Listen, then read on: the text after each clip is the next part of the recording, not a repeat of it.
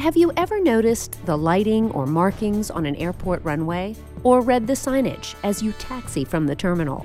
This visual guidance is critical for safety.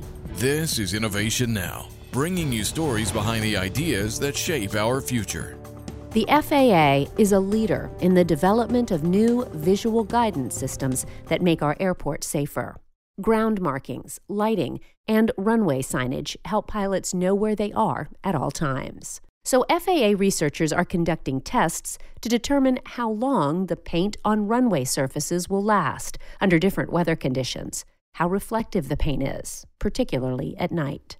Signage is being evaluated for effectiveness.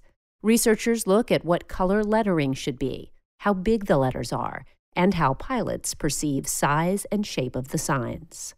The FAA is conducting numerous research projects to aid in the transition from incandescent lighting to LED lights at airports across the nation.